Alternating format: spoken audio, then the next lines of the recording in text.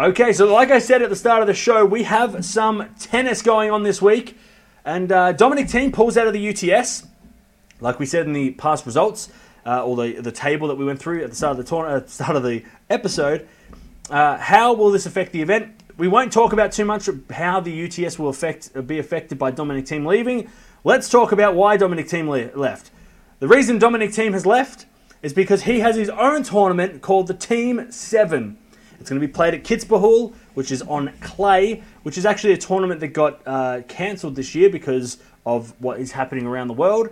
But Dominic Thiem, between the 7th of July and the 11th, is going to play in Kitzbühel, which is a tournament that he has organised. And there's 8 players going to be competing in that event. We'll go through those players in a second. And the top 2 from each group will go to the semi-finals and all that kind of stuff, like a round-robin format tournament does. But yeah, Thiem is out of the UTS, but he is doing it because he's created his own tournament. Let's have a look at who's playing. So, the players that were supposed to be playing, so we'll go through them first. Monfils, he pulled out because he has other commitments.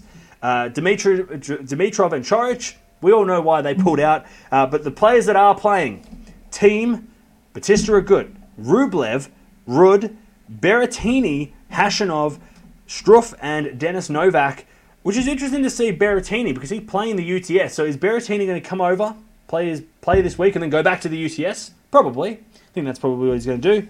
It's played on clay. It's in Kitzbühel, which is actually a tournament on the ATP circuit.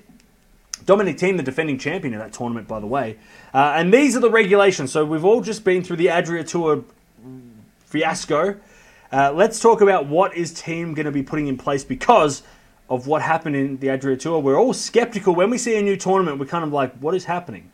And how are they going to avoid bad things happening? Now, Thiem, they're going to allow 500 fans.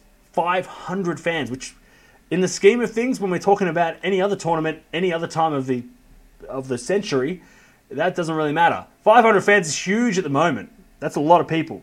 There's going to be social distancing of 1 meter, so we'll have to wait and see when we see the tournament be played. All players are going to get tested. I'm assuming multiple times throughout the tournament.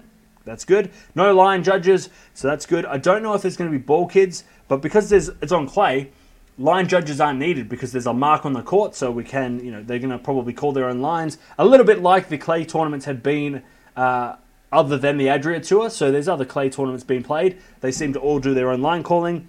And they're also going to have specific seat allocation. So I'm going to assume that they're probably going to separate people purposely. Maybe they're going to have every third seat someone can sit there. So it's going to be interesting to see how this plays out, especially because Thiem was in the Adria Tour and he went over to the UTS. Now he's doing his own tournament. We're going to have to wait and see because 500 fans. I mean, a lot of the tournaments are doing no fans.